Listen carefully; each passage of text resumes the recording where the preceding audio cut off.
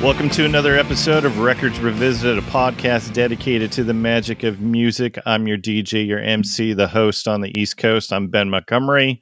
My typical co-host has this episode off. Instead, joining me is a repeat revisitor who's joined us for episodes on Toad the Wet Sprocket, the single soundtrack, and our complete Love Fest episode on Wilco. Here's my guest co-host from the left coast. Here's Jeff Johnson. Hello, everybody. I'm back. They let me back in the building.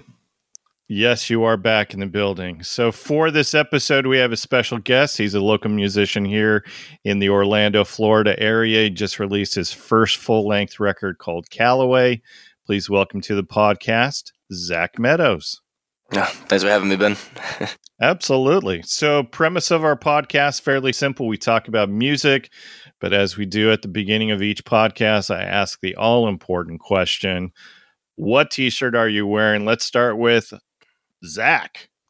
All right, so the t-shirt I got on for today, I got this back at like Urban Outfitters. I don't know, like probably the beginning of the year, but it's super 90s. It's got like almost the Fresh Prince of like Bel-Air type aesthetic to it. So I thought it'd be it's one of like my lounge shirts around the house. So I figured put it on for the evening.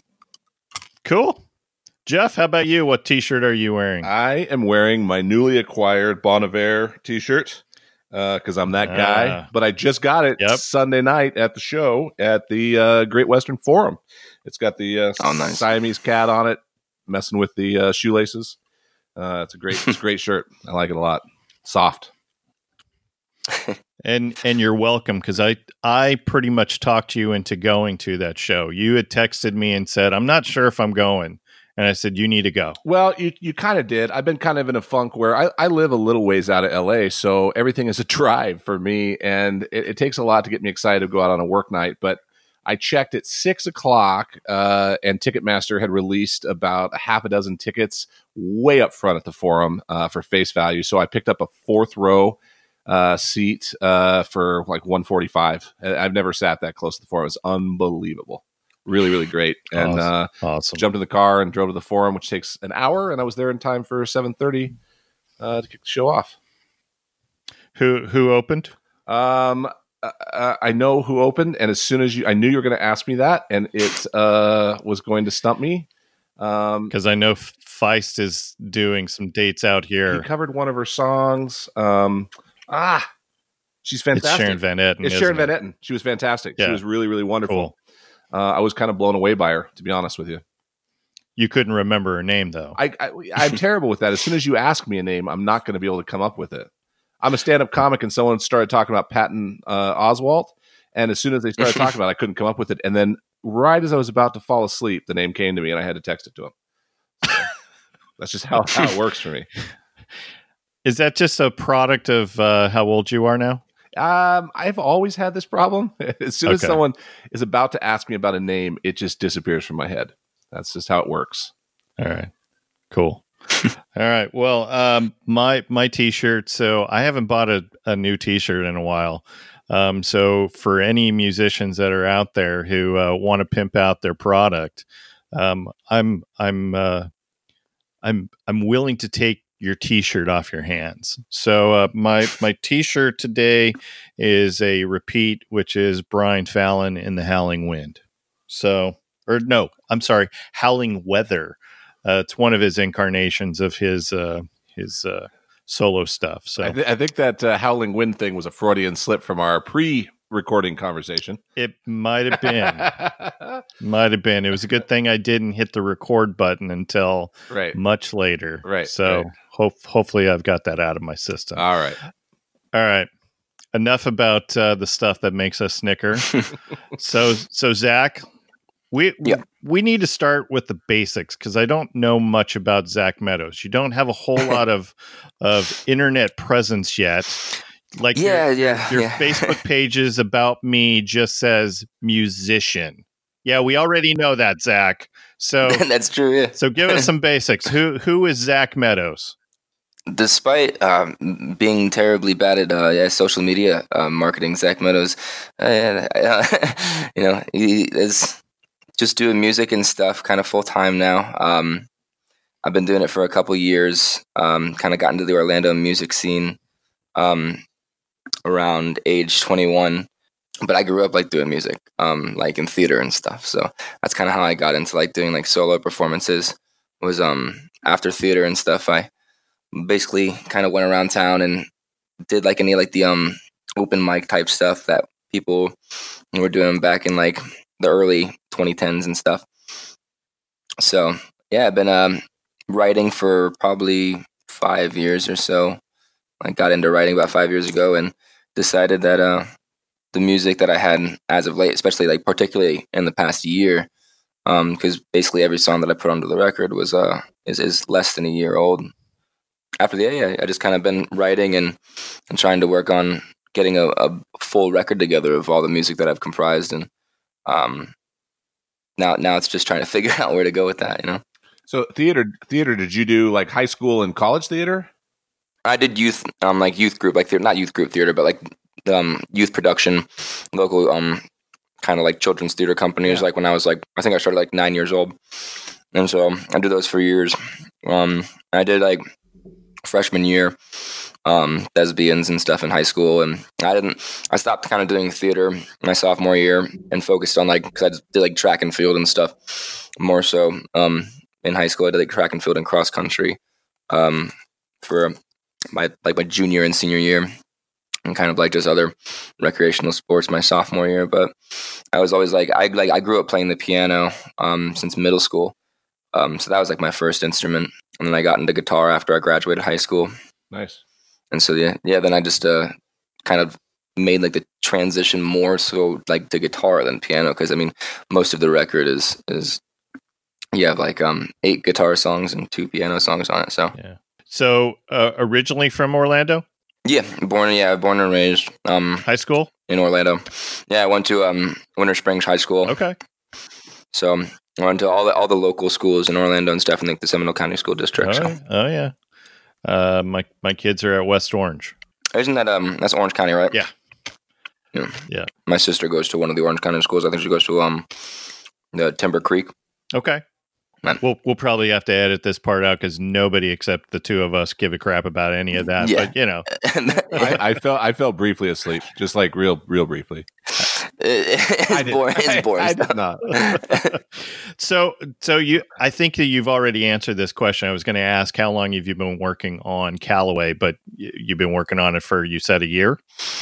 Yeah. So basically, the record Calloway, it's the songs are all less than a year old, because I had back in, I want to say like 2017, I had a few songs that I was working on that I was kind of like saving for a record, but eventually a lot of the stuff that I did in the past 5 years I ditched, because I thought like basically like the inspiration for the record came mostly in the past year. So kind of all the writing that I did over the past years, I picked like pieces and stuff to include on the record. So there was like obviously I did more than 10 songs, but I felt like kind of the 10 songs that I included onto the record captured the essential message behind it. So that's why it's been going on like just under a year now that I've been working. So what's the meaning of the title, the album title Calloway? Are you a big golf fan or something? No, you would think. I said, yeah, that's a common misconception. They think that I'm a huge fan of PGA and whatnot. There's just a slight spelling difference between Calloway and Calloway. That's what gets people often is that one letter. But no, basically Calloway. So North Carolina is like a pretty significant place to me, particularly like Western North Carolina, near the Smokies and Pisgah National Forest and all that stuff. And Calloway is actually a trail. The Calloway Peak is actually one of like the end of one of the trails called the Grandfather Trail over in Linville. Okay. In North Carolina, and it was like a place of significance. Basically the whole album is very relationship oriented, but it basically was what place that like my one of my past girlfriends and I visited and stuff, and it was just a place of great significance to me, which is why I named the album out after it. Gotcha. Ex-girlfriend? Yeah. Okay. Is her name Sadie? Oh no, no. It was funny enough that girl that there was never a Sadie. Any of the names that I mentioned, especially none of the songs, none of the people exist. It was all just like pseudonyms and Is stuff. her name Poison and Wine? Yes. Yeah, I figured that. Excuse me, man.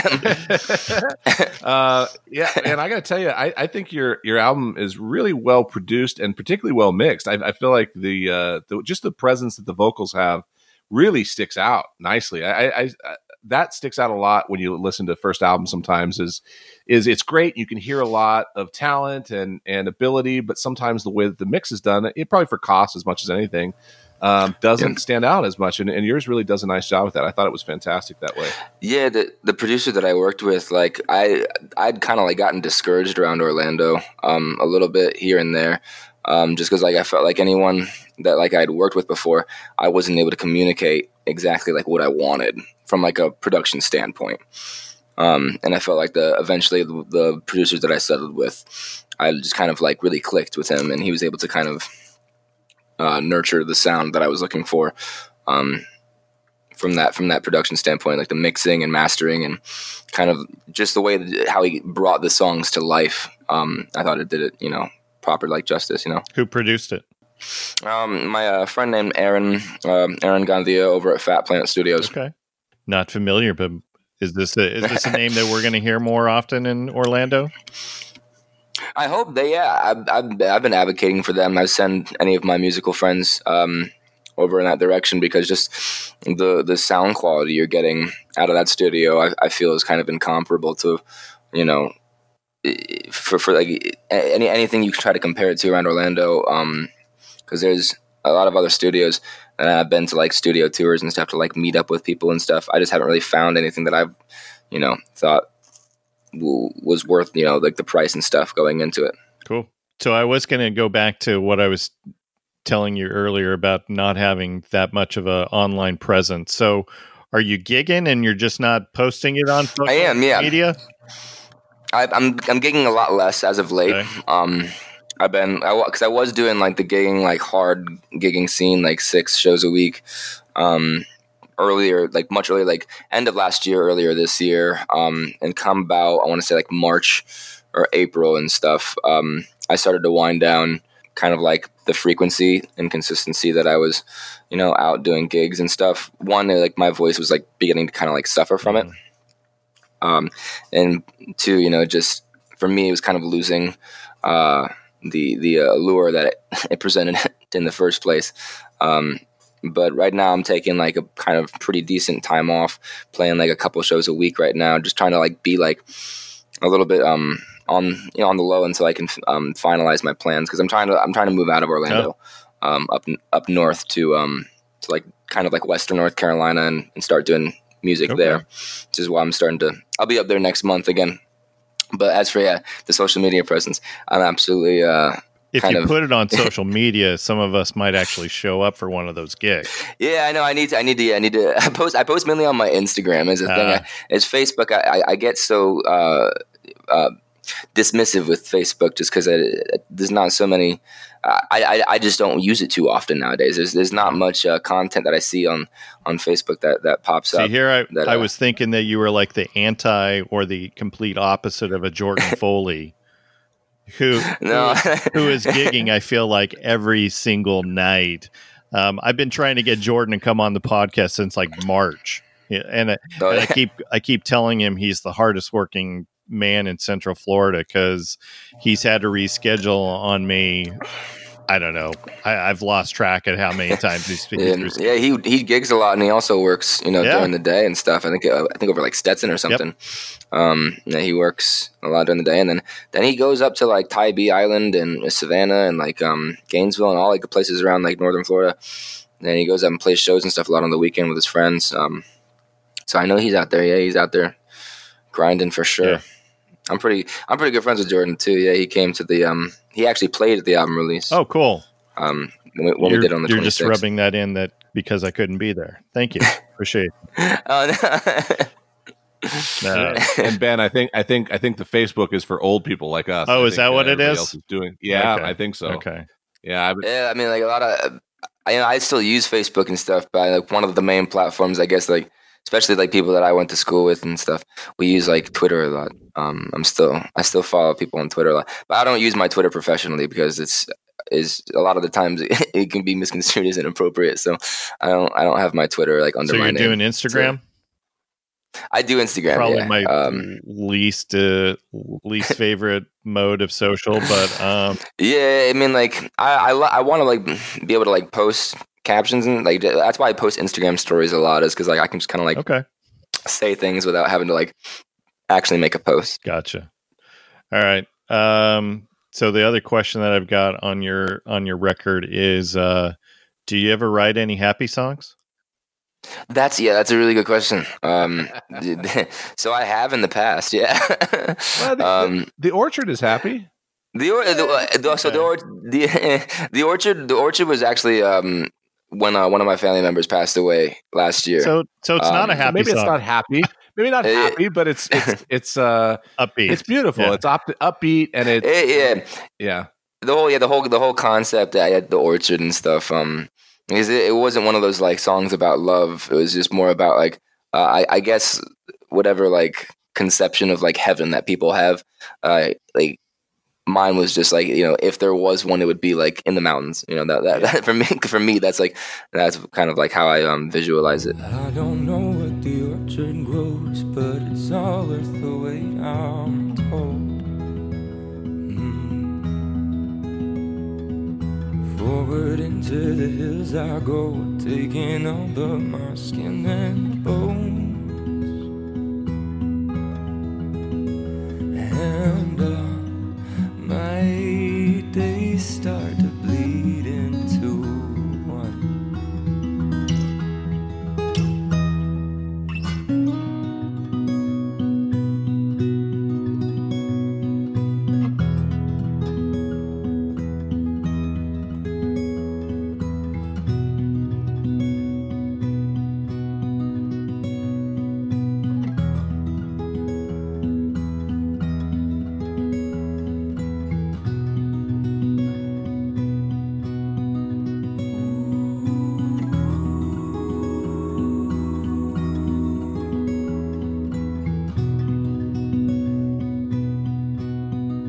I got that metaphor from it, and I thought it was a really beautiful representation of that, because that struck me. I'm originally from Montana, and Western Washington in high school, but so that idea and the imagery of heaven as an orchard or somewhere out in nature, just that appealed to me a lot more than white clouds and harps and whatnot.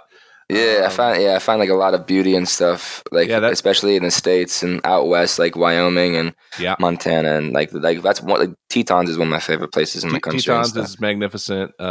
Yellowstone is absolutely spectacular. It's quite astounding, like the absolute like majesty of just the country and stuff. So that was one of my favorite songs on here. I had 3 songs that really jumped out to me. The Orchard definitely jumped out. I just thought it had a really nice, vibrant, upbeat quality, even though I could tell that it was talking about something after. I didn't know that you were. It's got a happier tone to it. It's got a happier tone. But I really dug. I like Poison and Wine a lot. I liked hearing the male take on essentially.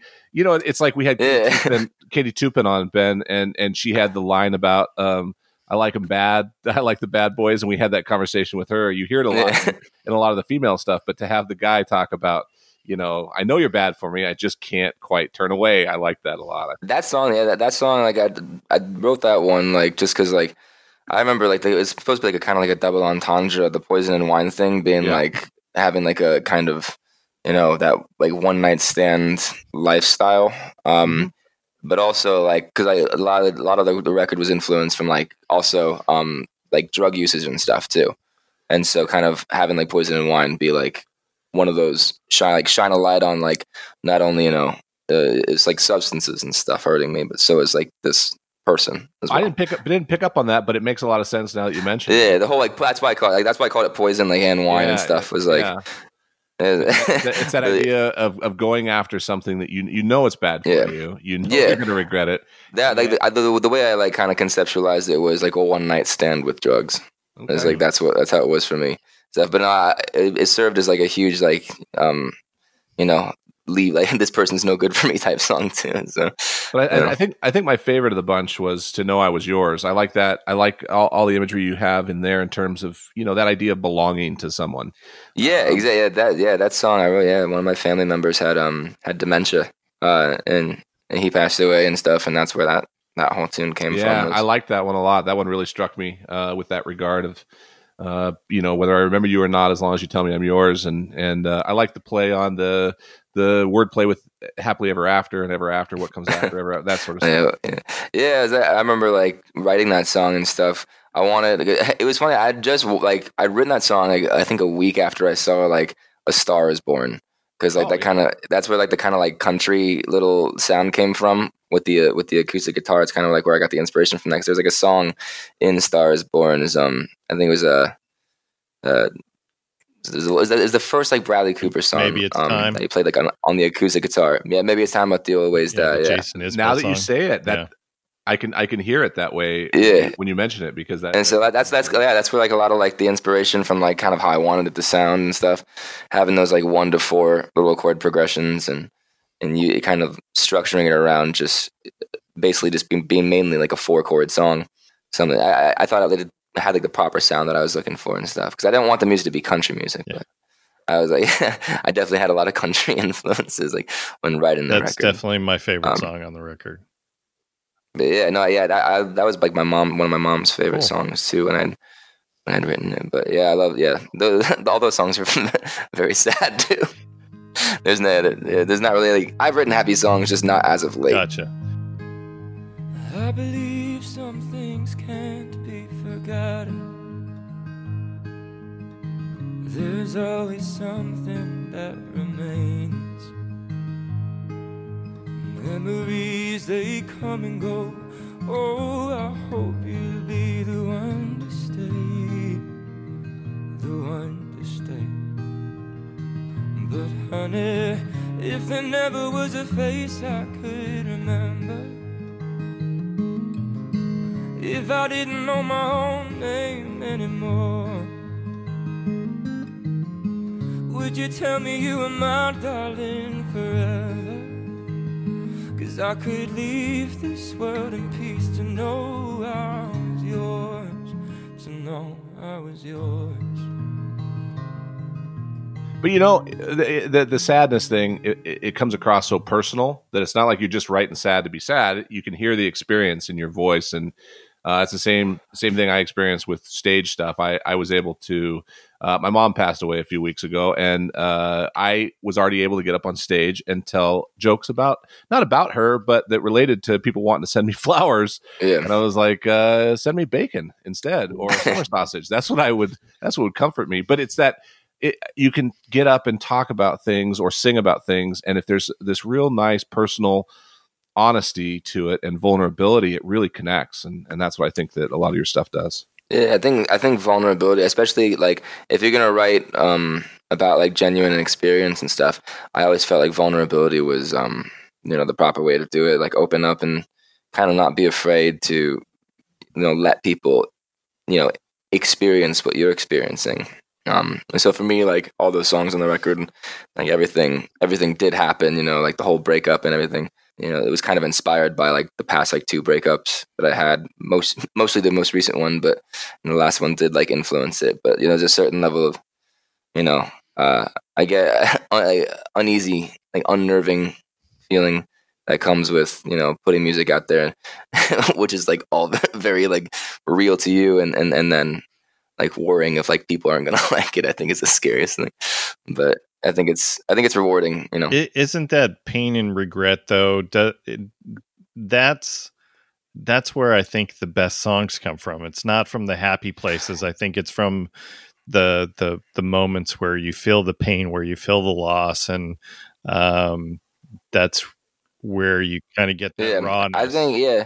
I think like anything, like. For me, like anything worth writing about was something that made me feel like it didn't have to be sad, but like there was like that song on the record called Carol. Like I wrote that like when I was like really happy. Like the time when there was a time when I was like really like like overjoyed, like in like with the relationship that I was in. I felt like I was like working, you know, to the like the fullest my capacity and stuff, and you know, I was in a proper relationship and stuff. And so Carol came from like, because the Carol is the name of a city in New Hampshire and stuff. So I was on vacation with one of my past girlfriends, and that's the whole record came from like, you know, being like, you know, like not really said like I love you yet to that person, like, you know, who do you love now? But you know, that's so a lot of it kind of being like, you know, oh, like, do we love each other yet? Like, I don't know. That's where the concept of that came. And I was happy at the time, you know, and then, you know, a lot of, then most of the other songs came after that. So.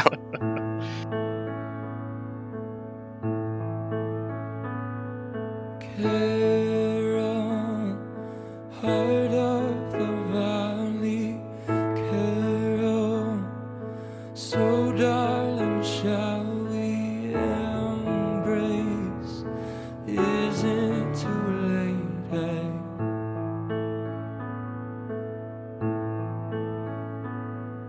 Carol, I want you to know me, Carol, to feel you below my mouth. Darling, who do you love now? Tell me, who do you love now? All right, so I got to ask you one more question before we switch gears to the record that you chose. So, for the song "Only for You," is there somebody singing harmony, or are you overdubbing yourself? I overdubbed everything. There's only I think like 3 or 4 songs on the record that have harmony. But I did the overdubbing for that one. We just kind of like, I had like these kind of harmony ideas that I wanted to try to kind of give some of the songs a little bit of a different feel. Because like with working with just an acoustic record and stuff, there's not much you can do to change the sound of each individual song besides like just the chord progression and melodies. But that's kind of how I wanted to differentiate some of the songs from the others. Like if Only for You and If Loving You Is the Last Thing I Do, or even like The Orchard had those kind of harmonies in the end and stuff. So, well, not to give you any ideas for your next record, but that last duet show that we saw you in Orlando, where it was you and Elizabeth Ward, who part of Jordan's band. You two blew us away. Like, you guys harmonize so beautifully. Oh, thanks, man.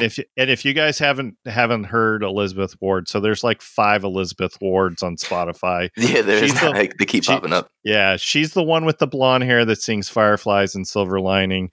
You guys were so good together. I'm serious when I say you two should record something together. Yeah, she's telling me she wants to that song that she has called what's the name of it? It's the song that is the one that I played on piano with her. That was great.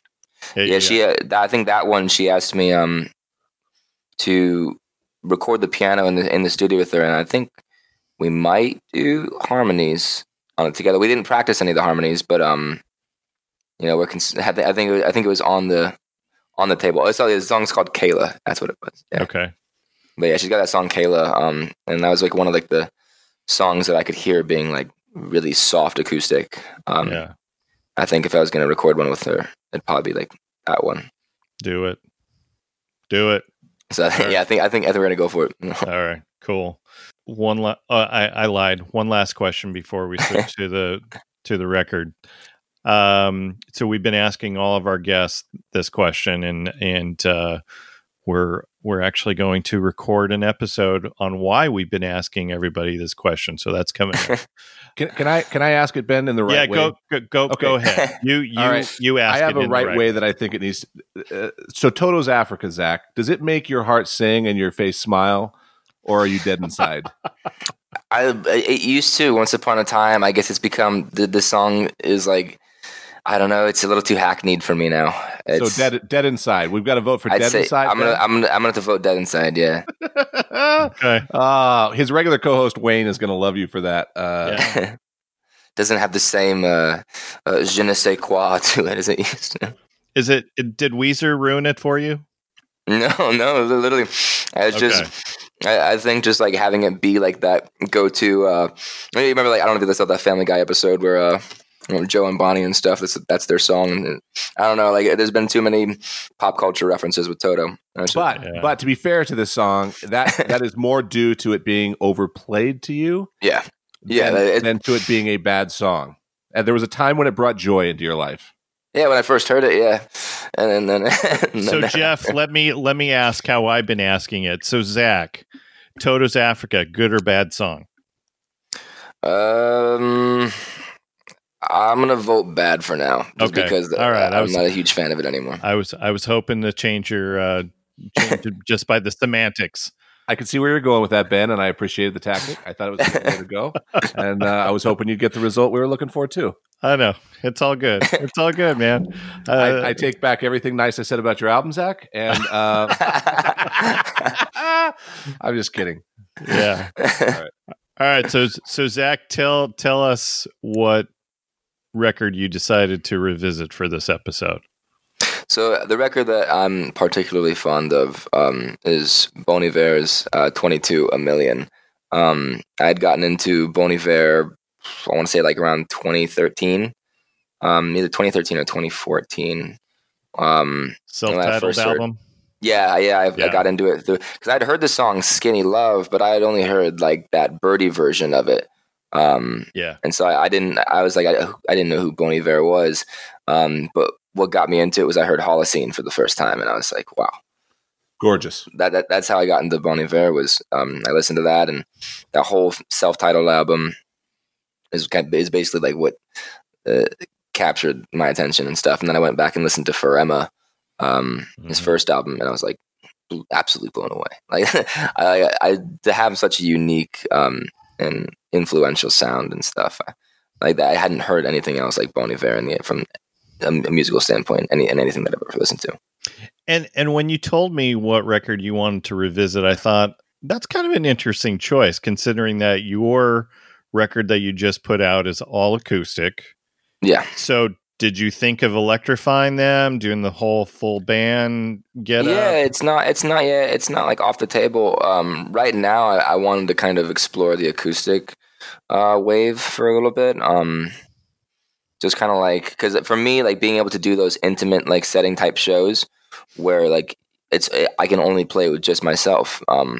That's kind of what I enjoy most at the moment, which is why I also did the acoustic record. It's just me, so like the way everything sounds, on the record is the way it's going to sound when I play it. So Calloway is really your For Emma. And then our next record that we hear from you, which is going to be self-titled, Zach Meadows, is going to be all funkified and it's gonna be super groovy, orchestral, it's gonna be super atmospheric, and you're gonna record it in Wisconsin, and I'm gonna go out to all the way out west and record in the mountains. There you go, John Mayer's Montana home studio. Excellent. All right. Well, let me give a little bio info, and then we'll start going through our track by track.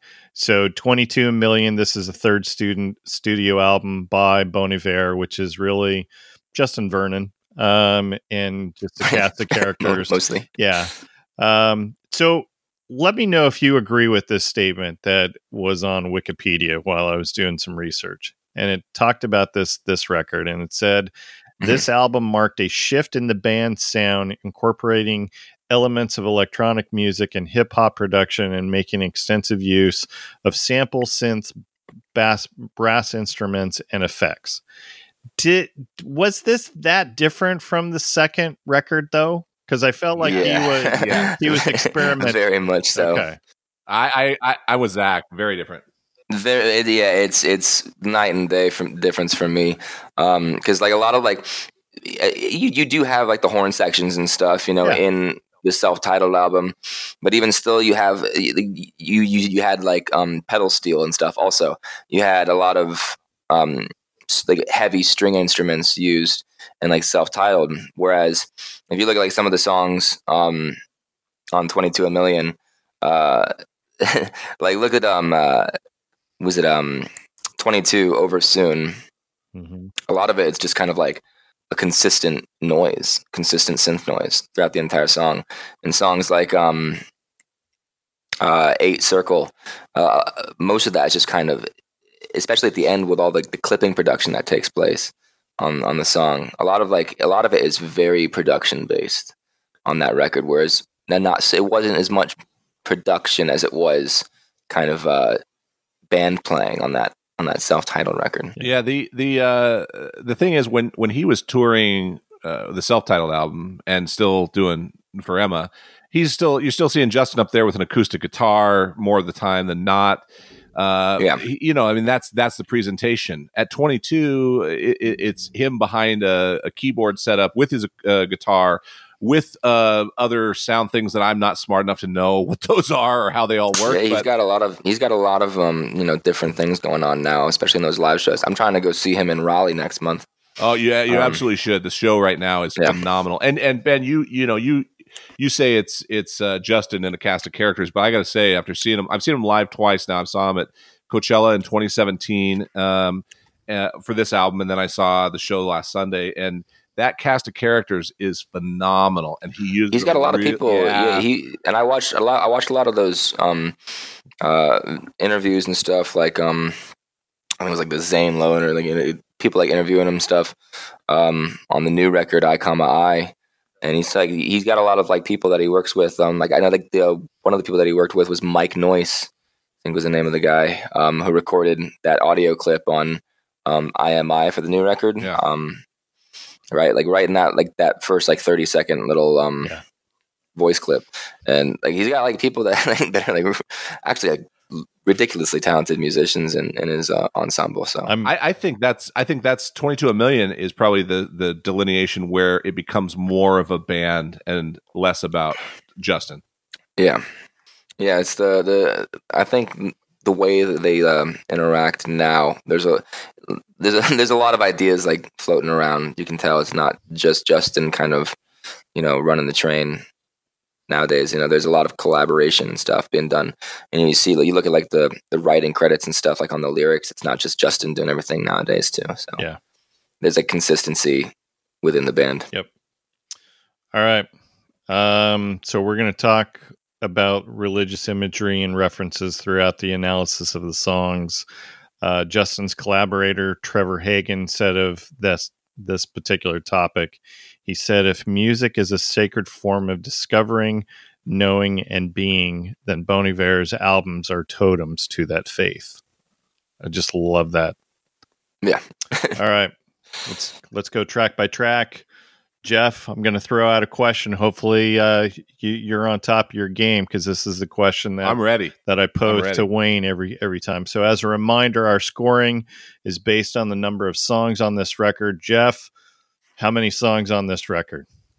There are 10, Ben. All right, you passed, which means your top song's going to get 10 points. Next favorite, 9 points, on down to our lowest score of 1. Let's get this started. This is first song. This is 22 Over Soon. It might be over soon. All these years, there I found you haunting constellations. And there isn't ceiling in our garden. And then I draw an ear on you.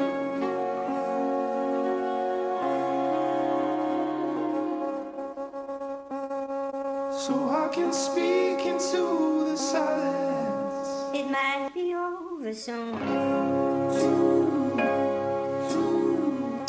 All right, who wants to get us started on 22 Over Soon? I'll take it off on this one. Let's see, 22 Over Soon. I gave that song a 7. That was my 7th song on there. I have a tattoo actually of the words from the song. It might be over soon. for me, that song kind of represented like the whole "this too shall pass" idea. But at the same time, the infinity signs represented the permanence of the memory that kind of comes with whatever you're going through. Some of those things that they can't be forgotten. Yeah, and we should probably preface this by saying that whenever I say a title, there are numbers, there are symbols. So the over soon, the two O's in soon are the infinity symbols.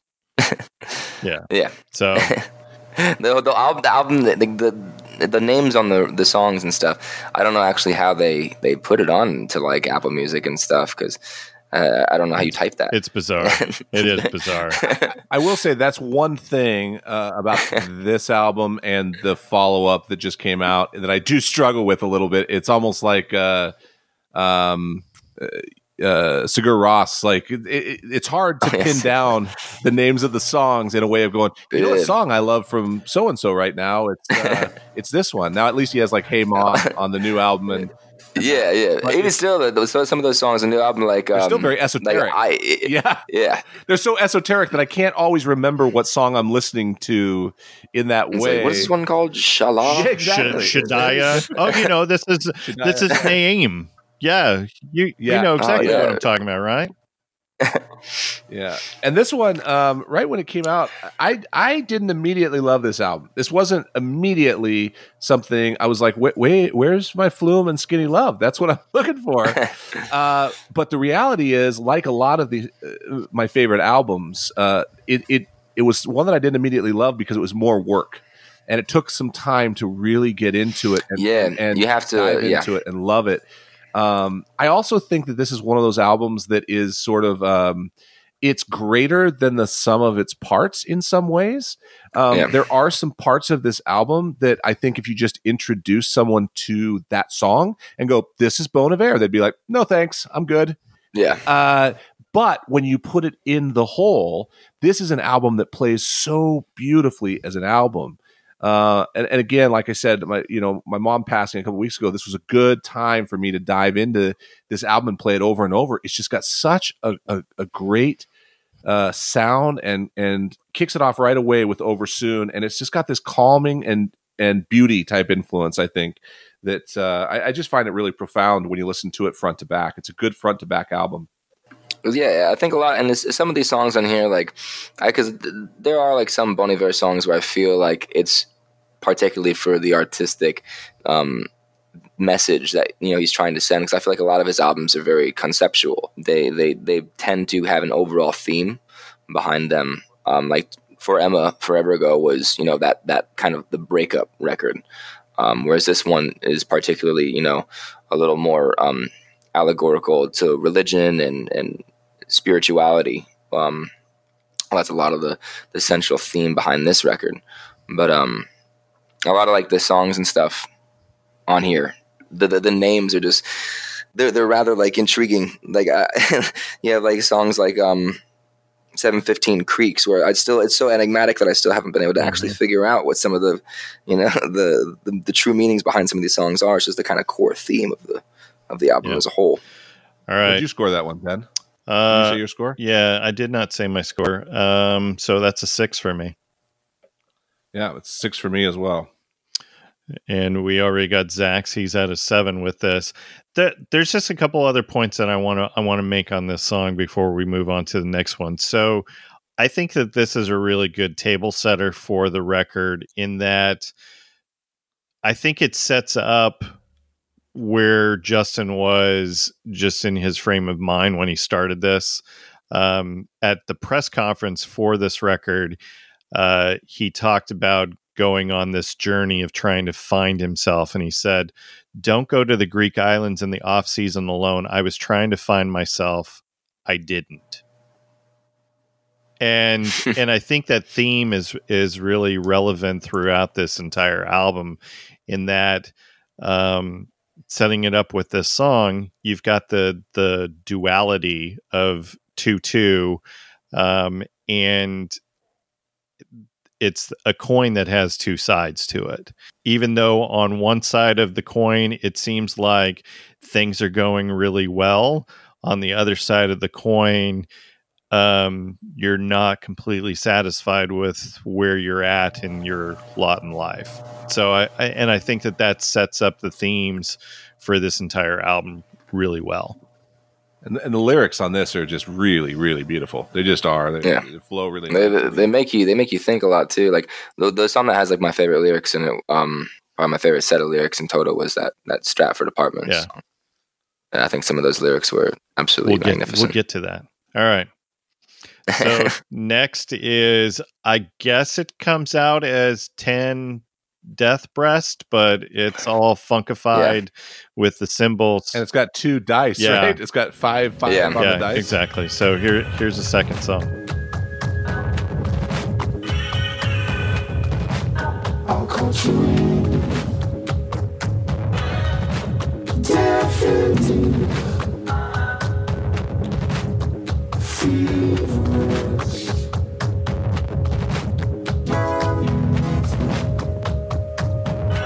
I've been sleeping in a stalemate.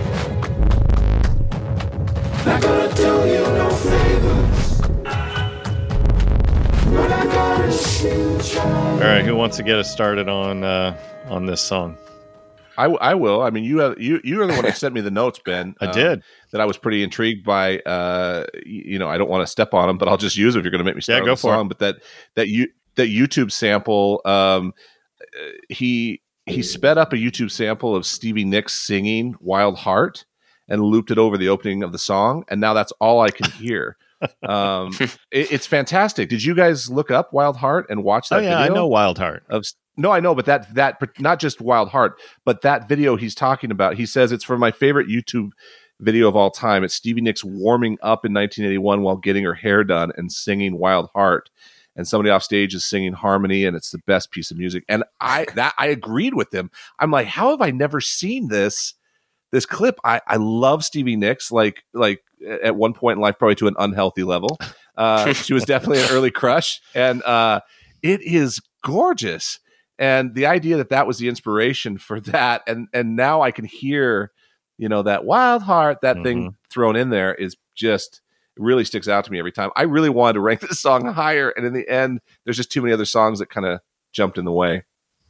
Yeah. The other note that I found on the old interwebs is that they said that the song title of this purposely rhymes with Beth Rest, which was the concluding song on the previous record, the self-titled album. For whatever that's worth. Yeah. So. Which is a really beautiful song. This is a very different, definitely like more distorted, and this is definitely one of the more aggressive songs and stuff. Yeah, and right out, I really appreciated like the real percussive quality of it right out of the gate as well. I think like this song for me, like when I especially like listening to that new record, "I Come I," this is, I don't know if you heard that song "We," but this is like kind of like that song for this record. Completely. It's such a different sound entirely that I wasn't expecting to come from like Justin. It wasn't soft like at all, and so he has like that classic recognizable falsetto in the songs, but there's the production of this one being so very synthetic and stuff as well. As compared to the other material, that even it's not really like acoustic. I can't hear anything remotely acoustic on this record or this song, not this particularly. Song, right? Yeah. So I thought that was such an interesting deviation from what he normally does. Can anybody explain the lyrics towards the end of the song for me? Because I'm completely clueless.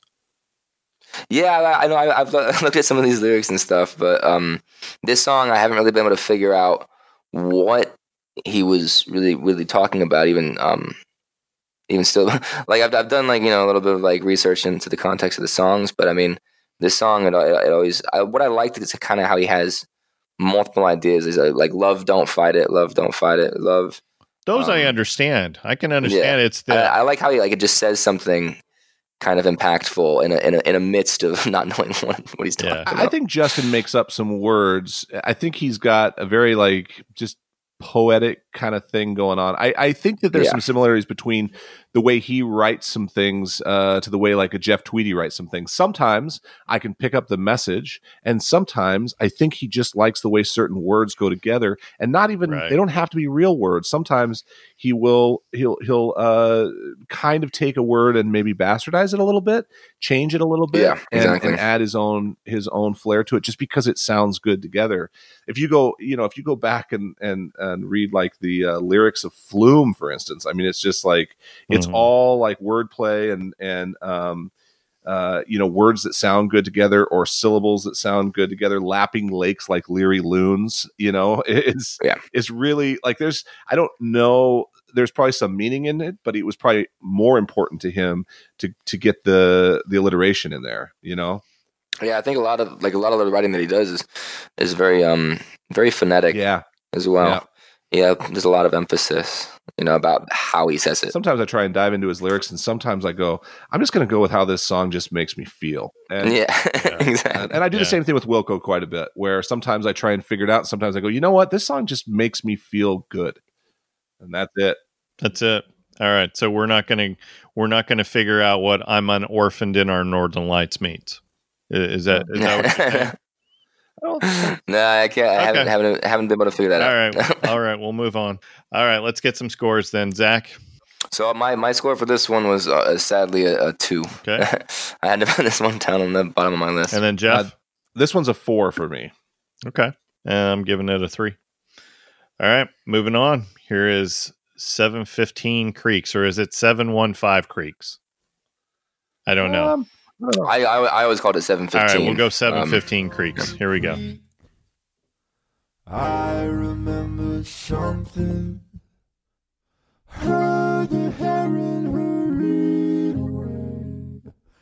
When first I breached that last Sunday. Low moon down the yellow road. I remember something. That leaving wasn't easy, nor that heaving in my rise. And it's certain that it's evening, and it's now is not the time. Ooh.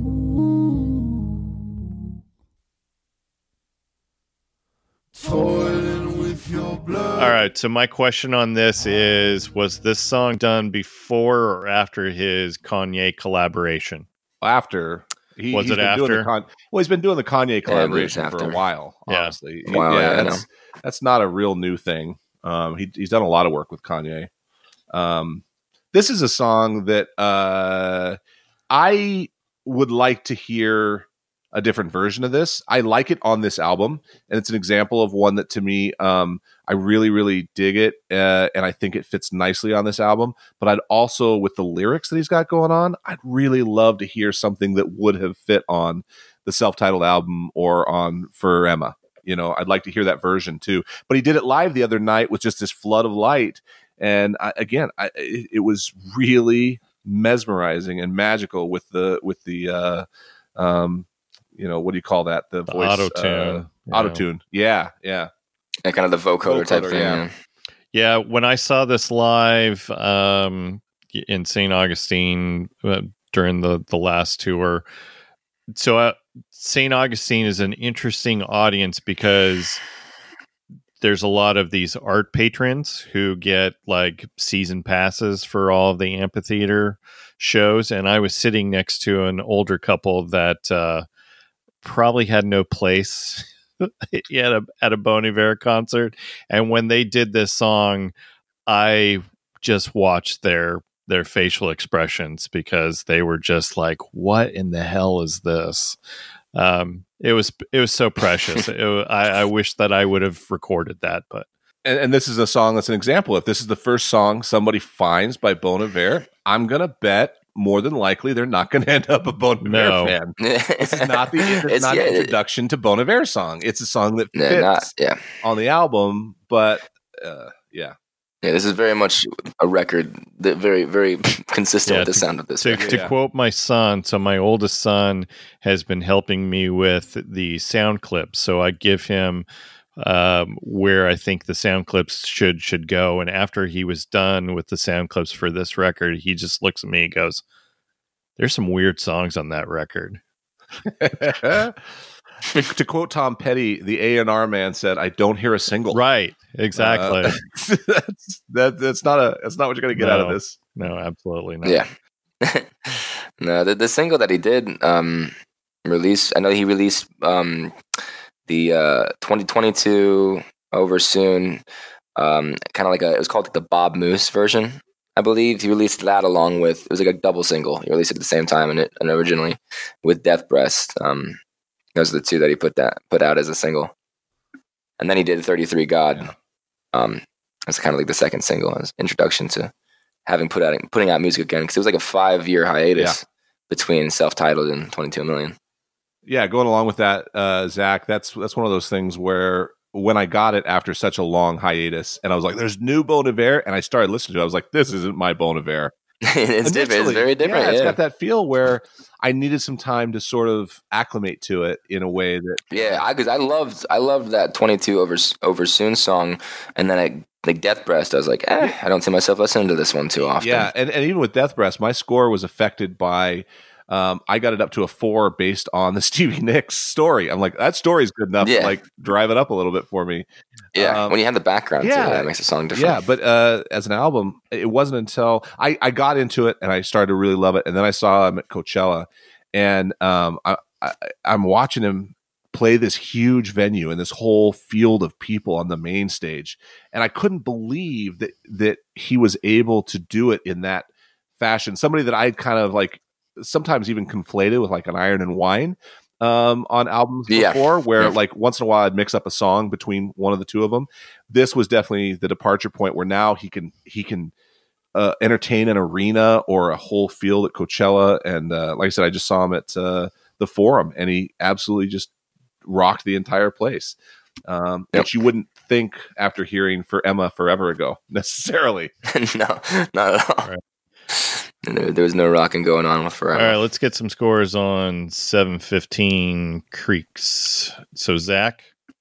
That song's actually a 9 for me. Okay. Wow. All right. Yeah, that song, just like the sound of it, kind of how it's primarily just vocals, obviously with the effect used on his vocals. For me, it was a 9 because the lyrics were so particularly powerful. For me, just in this one, how being like the I think it's in verse 4, I think, where it's like, how we gonna cry because it once might not mean something, and the end where he's turn around, you're my A team, goddamn turn around, you're my A team. It's just, you can like the lyrics and how he conveys that message is a very, very powerful as a song kind of builds up. And it just ends so suddenly too. It's funny that's everywhere I'm seeing it as "You're my A team," because I always had it as "You're mighty," like like to be proud. You're mighty. You know what I mean? Which is how I always heard it. And then I read it as A team, and I'm like, oh, interesting.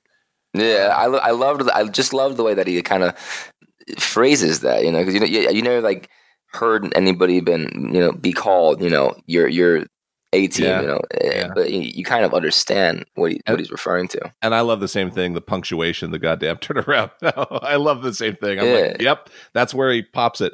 For me, this one ended up a lot lower because I love the lyrics. I love it on this album. I don't dislike the song, but it's my 2, just the way that the album shook out for me. Yeah. I kind of tire a little bit of the vocoder kind of thing at some point, and the lyrics are so good that I would like to hear a slightly more traditional Bon Iver version of this song because they're so agreed. And I gave it a 4, which leads us up to next song, which is 33 God.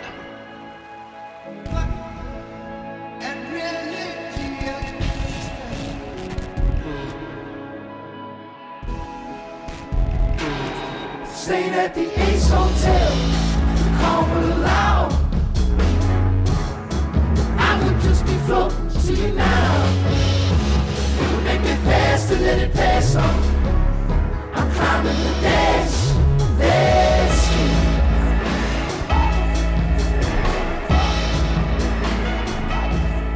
Not surprising. there is religious imagery here. 33 is the age of when Jesus Christ died. The song is also 3 minutes and 33 seconds in length, and it was intentionally made available 33 days prior to the release of the record. So you don't think any of those things were intentional? Oh, they absolutely were. He did talk about how religion plays a big role in the entire album, and he said when you use enough of that language, it perks some people's ears up. I do love these words. I love the word consecration, these holy words, so to speak. I like using them in a way people haven't heard before, or right next to a bunch of swear words. It's just fun. It puts a smile on my face. So he, to both of your points about the lyrical of it, there is some definite beauty in the lyrics. Some I understand and some I don't. I tend to pick out specific lyrics in the songs. Like if I can hear like a phrase, just I kind of isolated in the song. For me, if it carries enough weight, that draws me to the song as a whole, on its own. Certain like lines in this song where that particularly caught my attention was like these will just be places to me now, kind of referring to like growing up, because like I didn't go to church growing up really hardly at all. The couple times that I did go, I never like had an experience that really influenced me to come back. But the way that he kind of phrases, for me, like the youthful experiences of religion stuff, kind of before your mind fully develops. It's interesting how he kind of perceives growing up places that were significant not really mattering anymore from a religious perspective. Well, the lyric in there where he says, "I find God and religion too," staying at the Ace Hotel. And I did a little research on this. So Ace Hotel, is it the LA Ace Hotel? Supposedly it's the LA Ace Hotel, which at one point was a church. Yeah, it was. And there's a theater there where this is where I see anytime a show is there, it's a big plus to me in terms of going. It's just such a cool old venue. I've seen Wilco there. I haven't seen Bon Iver there, but I wondered in reading that if that's what he was talking about. And I do wonder about the lyrics. I find God. I like the idea of the separation of those two things. That's the thing that jumped out to me heavily. I find God and religion too, and the separation and going. Those aren't the same thing to him, and they aren't to me, and they aren't to a lot of people. Some people they are, and that's okay. But the idea of that is pretty profound to me. You know me, Ben. I'm a sucker for religious lyrics, and this one definitely jumps out at me. I like the juxtaposition. I like the idea of maybe the struggle about what that means, and he alluded to it a little bit on stage in terms of talking about, if you believe in something and whatever you may believe in, and that without espousing his own view necessarily. And I like what he said about using lyrics that perk up people's ears, and then maybe almost undercutting those lyrics with something else that isn't normally found with them, like a swear word or something like that. That it's interesting to watch the way that people react to it and the way we hold some of those things so sacrosanct. Yeah. This song is there's 3 songs for me that were just so clearly at the top of my list as far as which one was going to be my number 1 through my 10 through 8 basically, and this was definitely in that mix, and it's just a fantastic song, really really fantastic. It was my number 1 a few times in scoring it, and it didn't quite end up there. I going back to the whole religious imagery thing, I mean, he ends the song with why are you so far from saving me, and again, going back to the whole Jesus Christ imagery, very, very similar to what he said on the cross. And, Jeff, we could go down a complete wormhole with just us talking about religion because for me it works, and for I know for a lot of people it doesn't. And I don't view my religious beliefs and my faith in a higher power as a crutch. It is a comfort to me. It is something that I feel continues to inspire me, and I know that it doesn't for some people, and that's the beauty of life, is we can all get along even if we don't share those beliefs. Right, and that's the lyrics that jump out to me is that speak to me a little earlier in the song is like, I didn't need you that night, gonna need you, not gonna need you anytime, was gonna take it as it goes, I could go forward in the light. And that's kind of where I'm at. That idea of, it's the same idea, with my mom passing is like, I'm fine if people say you're praying for me, but I don't really, I wasn't really that interested in going, she's in a better place. Well, maybe, I don't know. I'm not smart enough to figure that out. Honestly, I'm just not. I don't know. I kind of like your vision of the orchard, Zach. That's kind of what I would dig at this point. I don't have those answers, and I don't, and I'm kind of okay with not having those answers and just being in a state where I'm not really not worrying about it that much. And I definitely related to what he said here, but I don't begrudge anybody that faith or that belief or that crutch. If you want to see it that way, and some people do, crutches have a purpose too. You've got a broken leg. You need something to buoy you up sometimes. All right. Anything else? That was deep. That was. Yeah. It was. Yeah. And I turn it back to your song, Zach. That's another plug. Oh, yeah. All right. Let's get some scores on this. So, Jeff? This is my 9. And then Zach? For me, this one was my 4, just solely based on the sound of it. Yeah. Okay. And then I gave it an 8. And moving on, this is 29 Stratford Apartments. And there's a hashtag in there somewhere as well. So 29 number Stratford, Stratford Apartments. There you go. There's no kissing.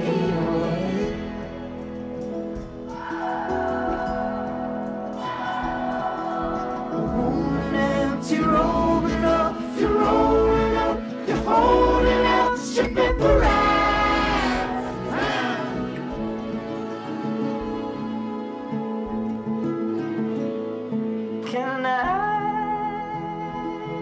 Can I?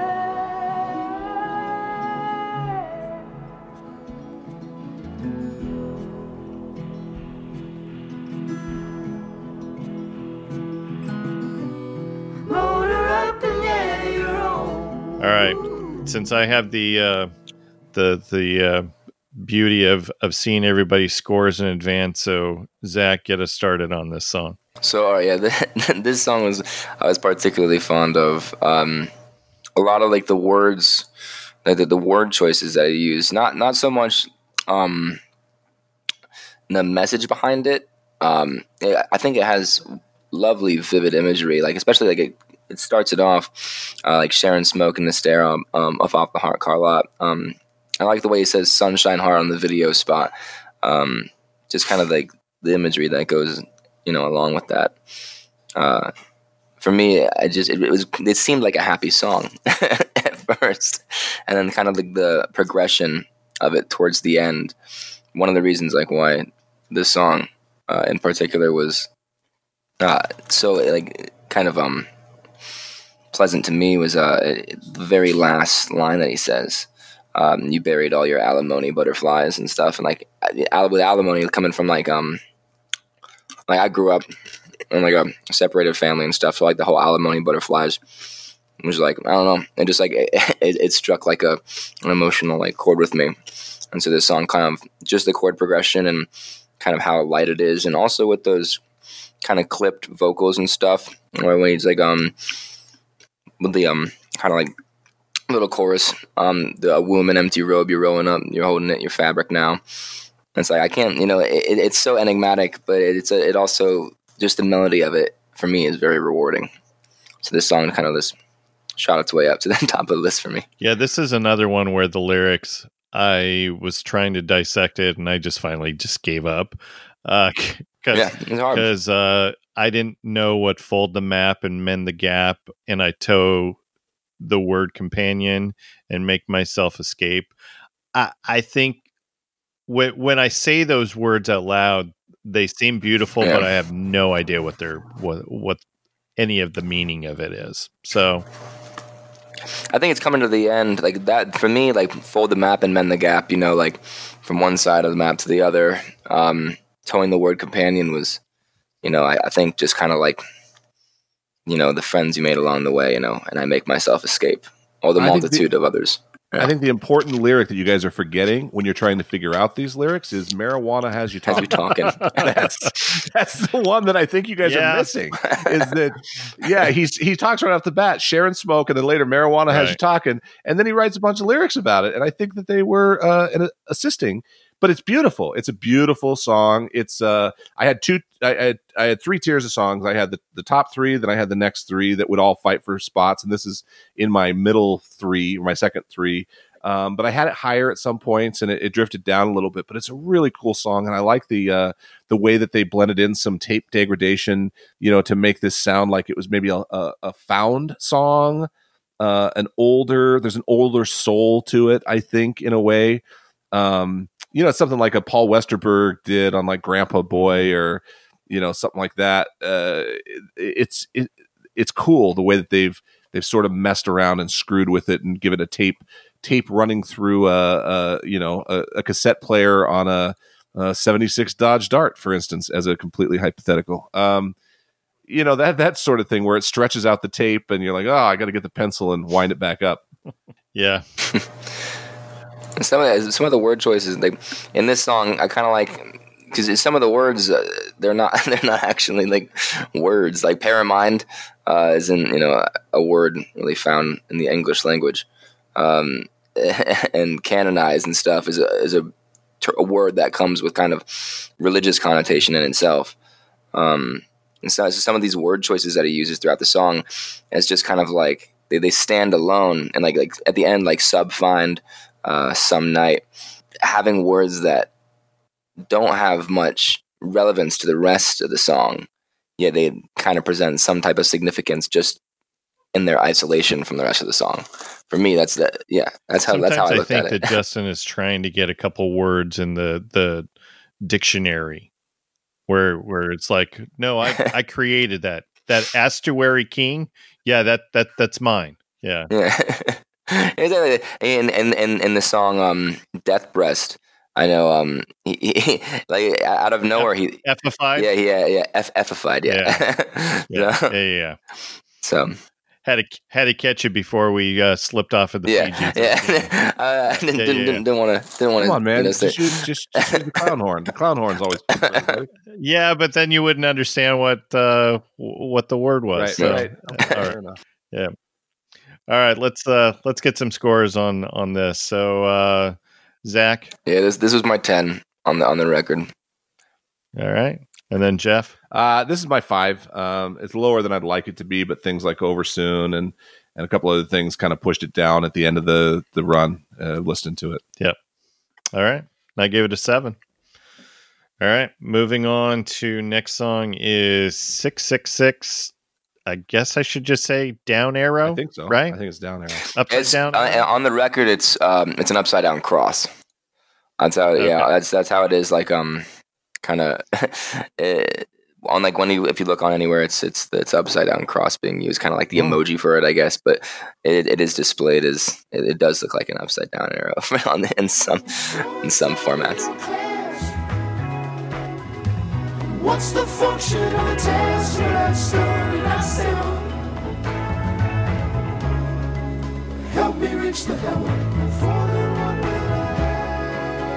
ask. That's to bury them dice. Mooring out 2 separate logs, ain't that some kind of quandary? Wandering, take me into your palms. What is left when I'm I've learned about it. I've learned about it. I've learned about it. All right. So again, since I have the benefit of seeing scores, so Jeff, get us started on this song. This, again, I had 3 songs fighting for first, and then Sunday Night is what finally broke the tie. Seeing this live just absolutely blew me away. It's so good. It's so good. The lyrics are good.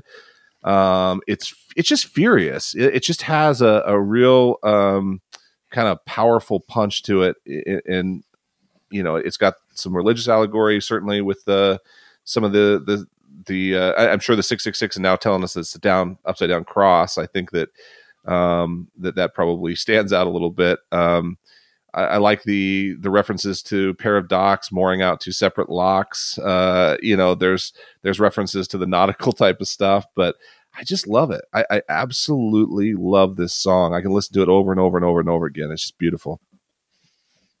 Yeah. Lots of, again, more imagery coming on with the whole religious thing. Well, still standing in the need of prayer. The need of prayer. No, I don't know the path or what kind of pith I've amassed. Long lines of questions, lessons. But what do you lose to concede? It's fascinating. Yeah. One of the things I like that he does structurally with this song is those choruses where he's saying, I heard about it. I heard about it. What he does is throughout the song, he heard about it in the beginning, and the second time he says it, he's learned about it. And at the end of the song, he's laughed about it. And I kind of like how he went chronologically. Which is beautiful. Yeah, really, really powerful. Which the sound effects after he says all those lyrics is bit by bit, bit by bit. I didn't realize that, but that's a little bit of that religious overtone of, that's how you learn, by those baby steps, right? Yeah, it's like a kind of like a lifelong experience with religion is. Yeah, and there's another clown horn in this song right after some religious lyrics. After the fashion of it, dude. Yeah. I like the way that he says they F the fashion of it. I don't know. I kind of like how it's the way that he phrases things. I feel like it's so unique. Yep. To Justin, you don't really hear people phrase things the way he does. So Jeff, this ended up getting your high score because of the live experience. It definitely pushed it over the other 2 songs that it was fighting with. The live was it was so good, and it pushed it up and over, and it was already close. If it had been below those, maybe not, but where I was already trying to make up my mind, this is my 10 for sure. And then Zach, your score? For me, this one was my number 3. Okay, and I gave it a 5. And I'm just going to spoiler alert, Jeff. This isn't going to make our top 5.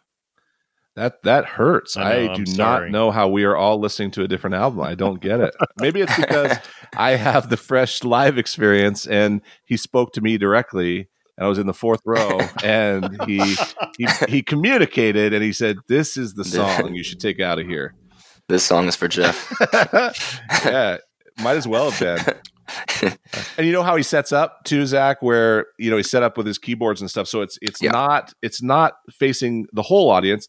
It's turned to kind of a side, it's like a profile, not entirely, but like an angle, and that's he was pointed right at me, and it was just just amazing. Nice. amazing which was also really good on Creeks. It was really great on Creeks as well.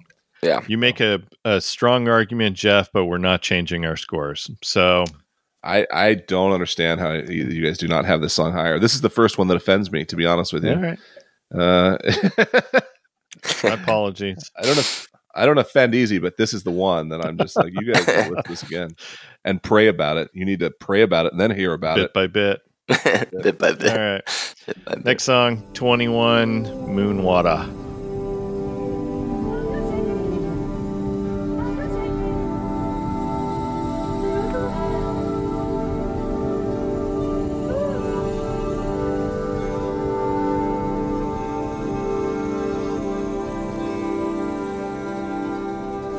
The math ahead, the math behind it, it's moon water.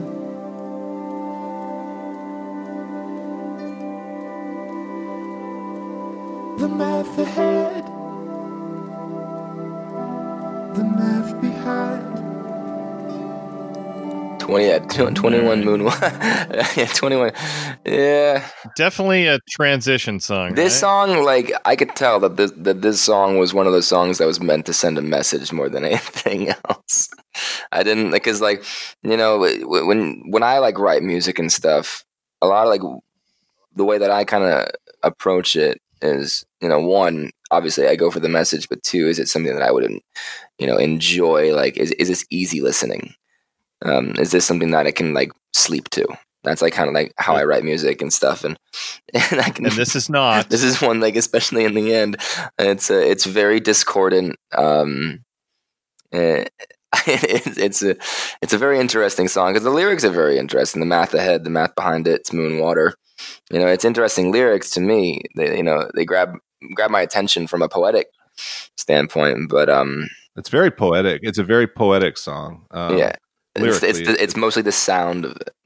it's like a sound bath. This is one of the ones I'm talking about when I say I think that the album is greater than the sum of its parts. I don't think this particular part is something that I would love on its own, and it's not something I would share with someone else to introduce him. And yet I like where it's placed on the album in terms of sequencing. I like the sound bath sort of aspect, you know, again, going back to like the Sigur Rós, or I guess liminal, I think is the thing that Jonesy does. That's just like that, just waves of sound over you, and almost meditation. You talk about the lyrics. I went through a couple different websites trying to find the lyrics, and they're all over the place. Yeah. They're all over the place. I don't know which one is really the truthful one. So, Jeff, when I shared you some lyrics, those might not actually be the accurate lyrics that Justin meant to write down. But it just feels like poetry more than a story or a song to me in a way. Yeah. Yeah. And I had to look up what exactly moon water is, because I thought, oh, maybe that's water on the moon. But no, that is what the definition that I found is: it's water that has been charged with the energies of the moon. Popular way to charge water to be used during a ceremony or spell working, or to brew magical potions. So essentially, you would just put out water. Any normal water will do, and you just put it out where the moon can mystically change the components of the water. You guys ever tried that? You lost me so far back. I know. I have no idea what any of it was. I think I had a mini stroke while you were speaking is what I think I had there. And here's the unfortunate thing. So the first story that came up in Google when I put in Moonwater is Victoria Beckham's favorite thing to do is to have Moonwater. Yeah, I'm out. I'm not smart enough for this conversation at that point. No. And then you lose me with you could have said her or what's her name? Used to be married to Chris Martin from Coldplay. Same thing. Gwyneth Paltrow. Yeah. It sounds like something she would do, and I'm just like, I'm out. I pass. I'm good. I like Sun Tea. I'm a bigger fan of Sun Tea than Moonwater, I think. I bet it's just like. Yeah. All right, let's get some scores on this. So, Zach, for me, this is my one. It's my one too. My one as well. Yeah, and it's my one as well. All right. First time, and let me look at that's the last time that we're going to agree on any of the songs on this. So, all right, here we go. Here's next song. This is 8 Circle. I will run all around it. Have to crawl, still can't stop it. Along the fight, one more time, just pass me by. I'ma make it half the night. All I wish is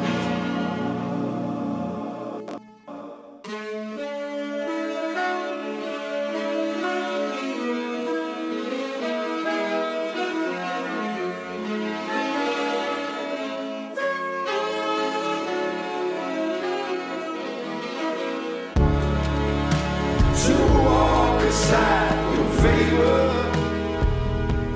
And I might as well just start this out. This is my top score. Here's how I judge whether your song is not just good, but it's great. Is if I drive into my driveway and I don't leave my car until the song is done, that is a great song. And I can't ever leave my car if this song is playing. I love the song, and I love this song a lot. There's just, again, to your point, Jeff, of how the songs just make you feel. Was that you or was that Zach that said that? Yeah, me. Actually, it was probably both of you, right? Yeah. This is one of those songs.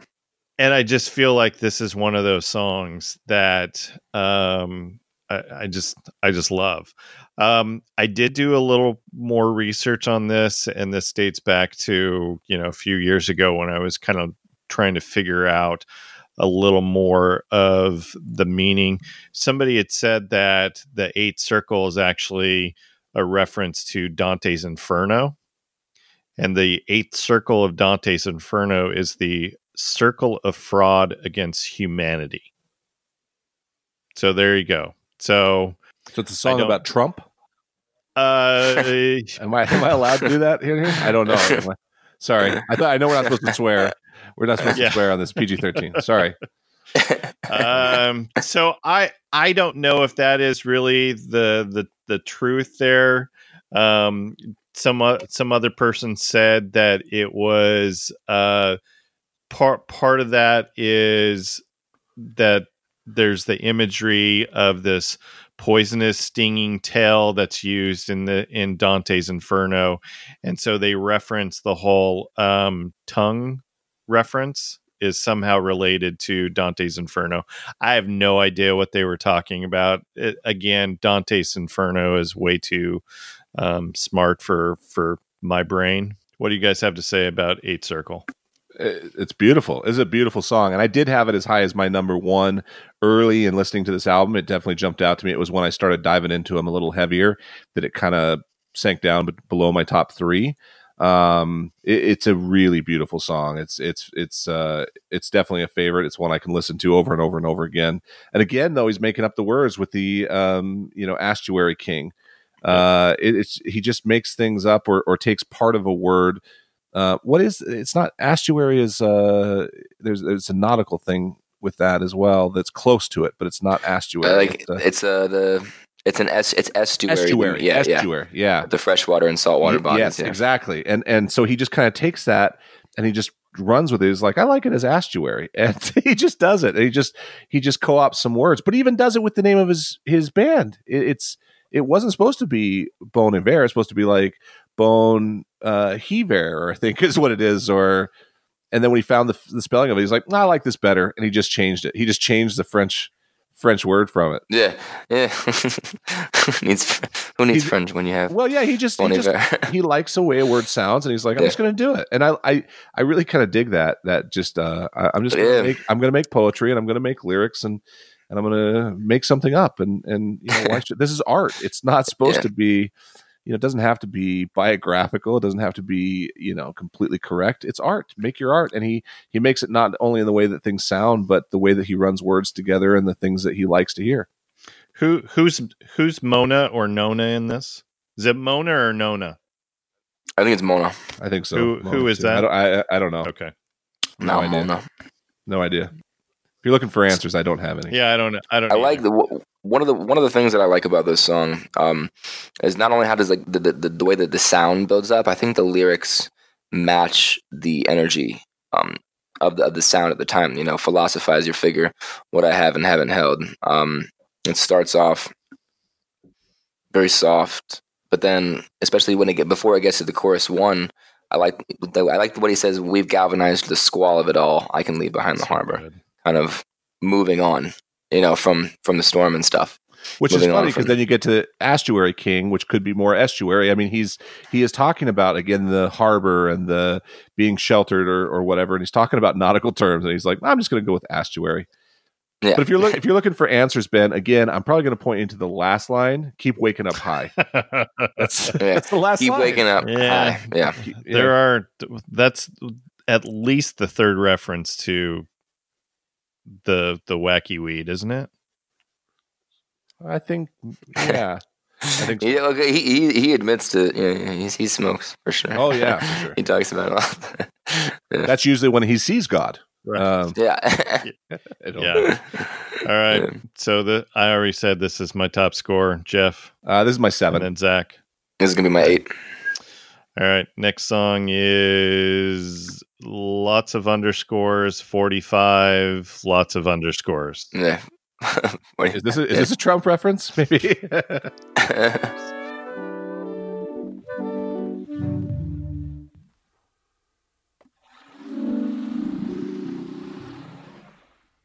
I've been caught in fire.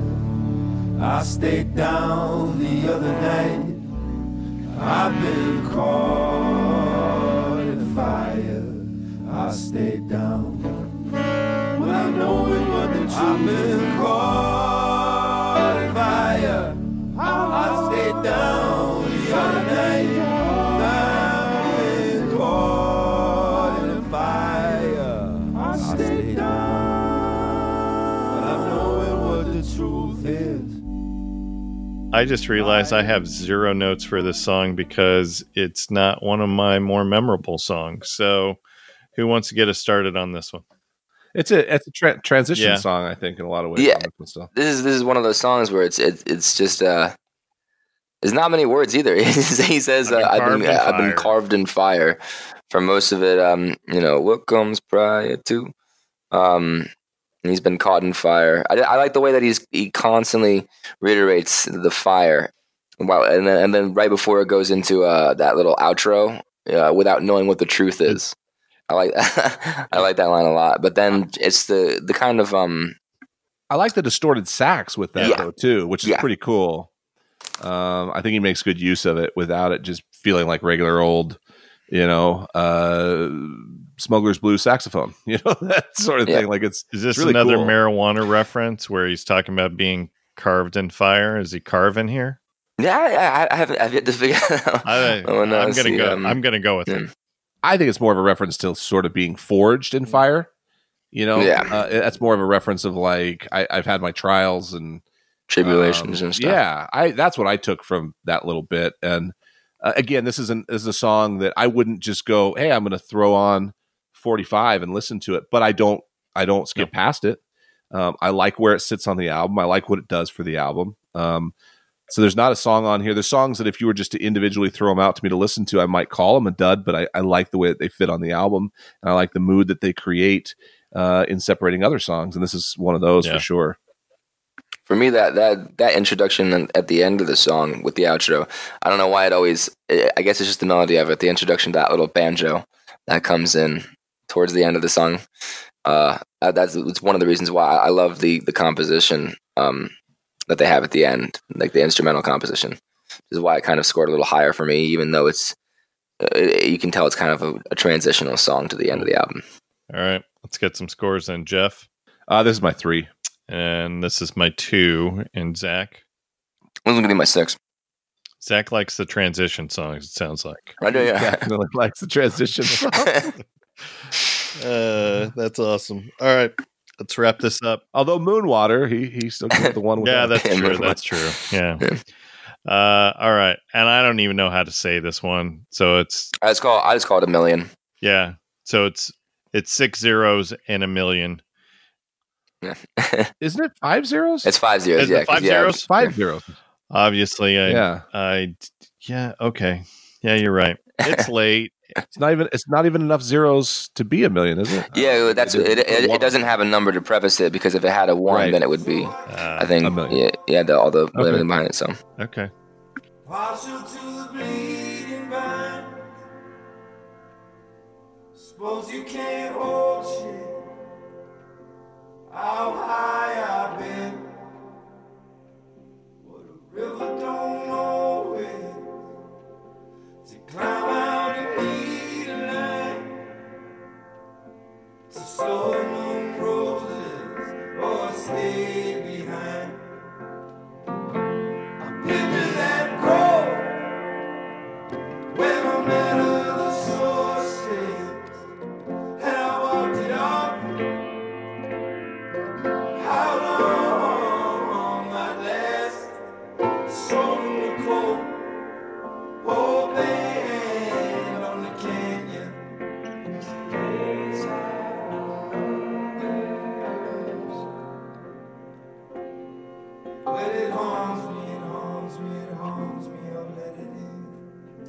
I love this song. There's another one that could have easily been my top song. It was right in the mix for me with 33 God and 666 Down Arrow. These song titles Down Arrow just absolutely throw me.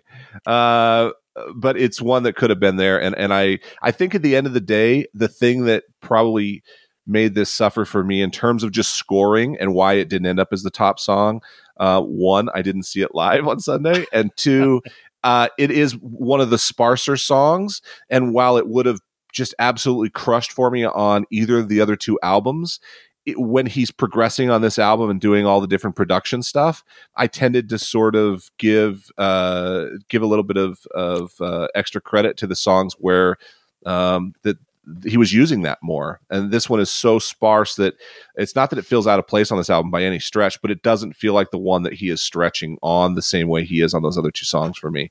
But the lyrics are just absolutely gorgeous. It's a gorgeous, gorgeous song. And his voice that's very much in the vein of For Emma or, the self-titled album. Yeah. Yeah. This song, one of the things that obviously the piano composition on this is gorgeous, but I love the reiteration of if it harms me, it harms me, it harms me, I'll let it in. That's almost a little bit like your song, The Poisoner One. Yeah, right? I know she don't love me, but it's fine. Yeah. If it harms me, it harms, it's okay, I'll let it in. And I love the line. A word about gnosis, It ain't gonna buy the groceries, which is just or middle out locus or way to find.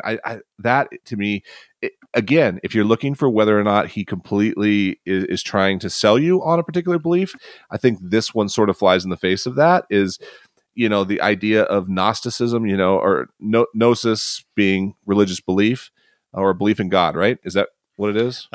Gnosis is knowledge of spiritual mysteries. Okay, so even that, in that sort of way, knowledge of spiritual mysteries, it ain't going to buy the groceries. So it's not to say that it's not to say true or false, but it may not be the most important thing, and it may not be the priority that you need to place everything around, because at the end of the day, it's not going to put food on your table. And so there's other things. There's other things that you're going to have to put in terms of effort or to strive for in order to be able to feed yourself and feed your family. Let's talk about the title, because I did try and figure out some meaning of this, and the number, when the number 0 is repeated, and it's usually repeated like 3 times, usually that means that something is infinite and powerful. So when he's using 5 zeros for the beginning of this, and then he adds the word million after those zeros, what in the world does that mean? Multiple infinities? Infinity times a million? Well, he's clearly playing around with numerology all the way through this album and titles and in lyrics, and it's hard to peg exactly what it is, but it's not overanalyzing to have a question about it, because he is definitely trying to send some messages with, like you said, the number 33, birth of Christ, or age of Christ.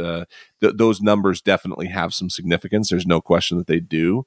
So maybe that's it. I like what he does with because obviously there's some numbers that represent other things a little more definitively than some of the other numbers. But I also appreciate the ambiguity of how kind of not being able to understand entirely why the numbers he chose and why the way he did it. I think particularly with some of these numbers and stuff, people are going to figure out what it means to them.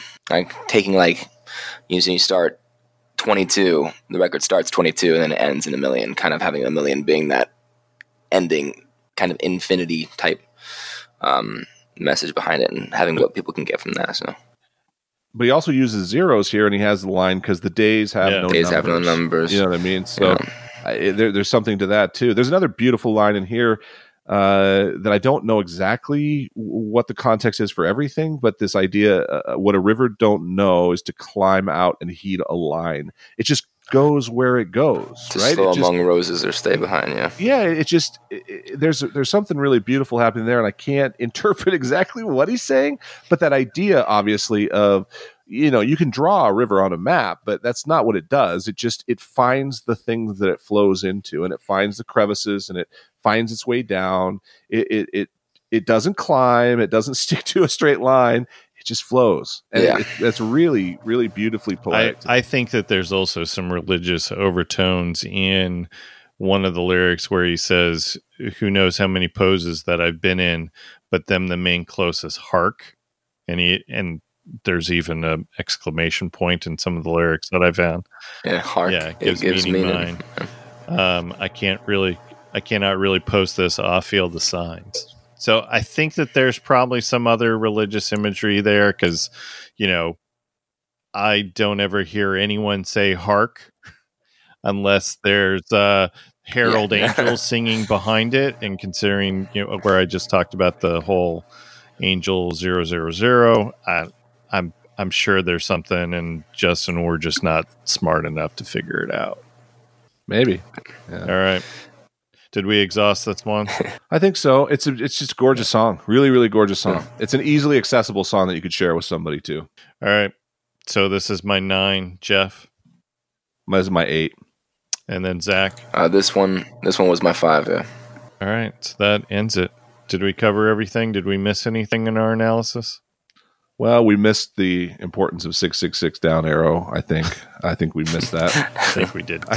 I want you guys to go away and listen to it. We'll take a break in the recording, and then I want you to come back again, understanding how emphatic I am about it. We'll change the scores. But I did it to Zach's favorite on Stratford Apartments with a 5 too. But I love that song. I just didn't have enough numbers left for it. It was the composition more. A lot of these songs for me, they were scored a lot based kind of on composition and stuff as well. I think what I did that the two of you didn't do is I respected Justin's vision for this album better in terms of he wanted to make a progression album, and I gave the songs credit that had some of that. Although you did it with Creek, so I'm kind of full of crap there. Because this album I saw get compared a lot. A lot of people liked throwing out Kid A as a comparison for this album for Radiohead, and I don't disagree with that. But the reality was that I think that was closer to being OK Computer for Radiohead. The album that comes to mind when I listen to it a lot is Yankee Hotel Foxtrot for Wilco, and it's because that's one of my favorite bands, if not my favorite. And that difference between the pre Yankee Hotel Foxtrot and after, just the way that they would use sound and instrumentation and noise and all that sort of stuff, it does seem to express a little bit of a departure for him.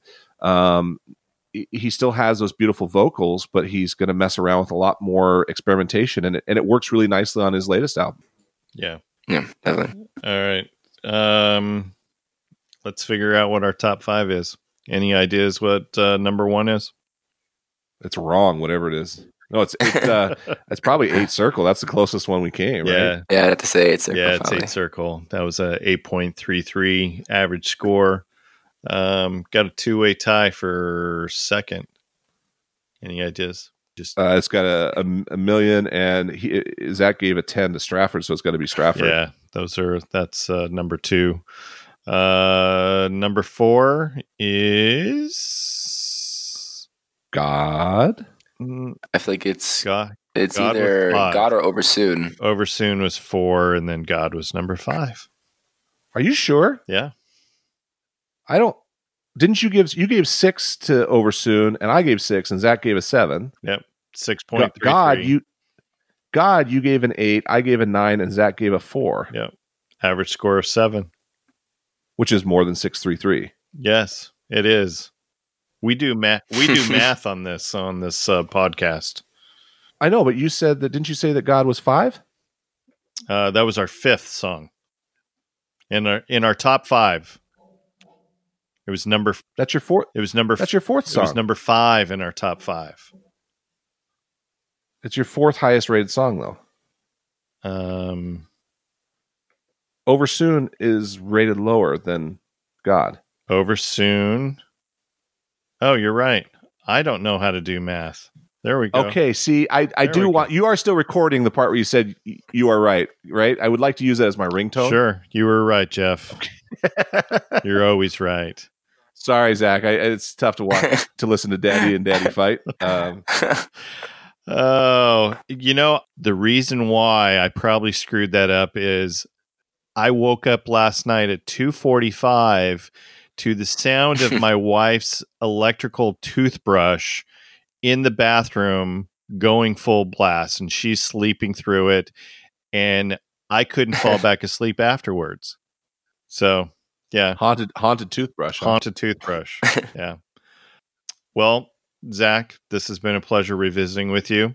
And it's been a fun record. Why don't you tell our listeners where they can find all the happenings of Zach Meadows, and don't go to Facebook because apparently you don't post anything. Yeah, definitely. If you're looking for consistent and up to date content, Facebook's probably not the place to find me right now.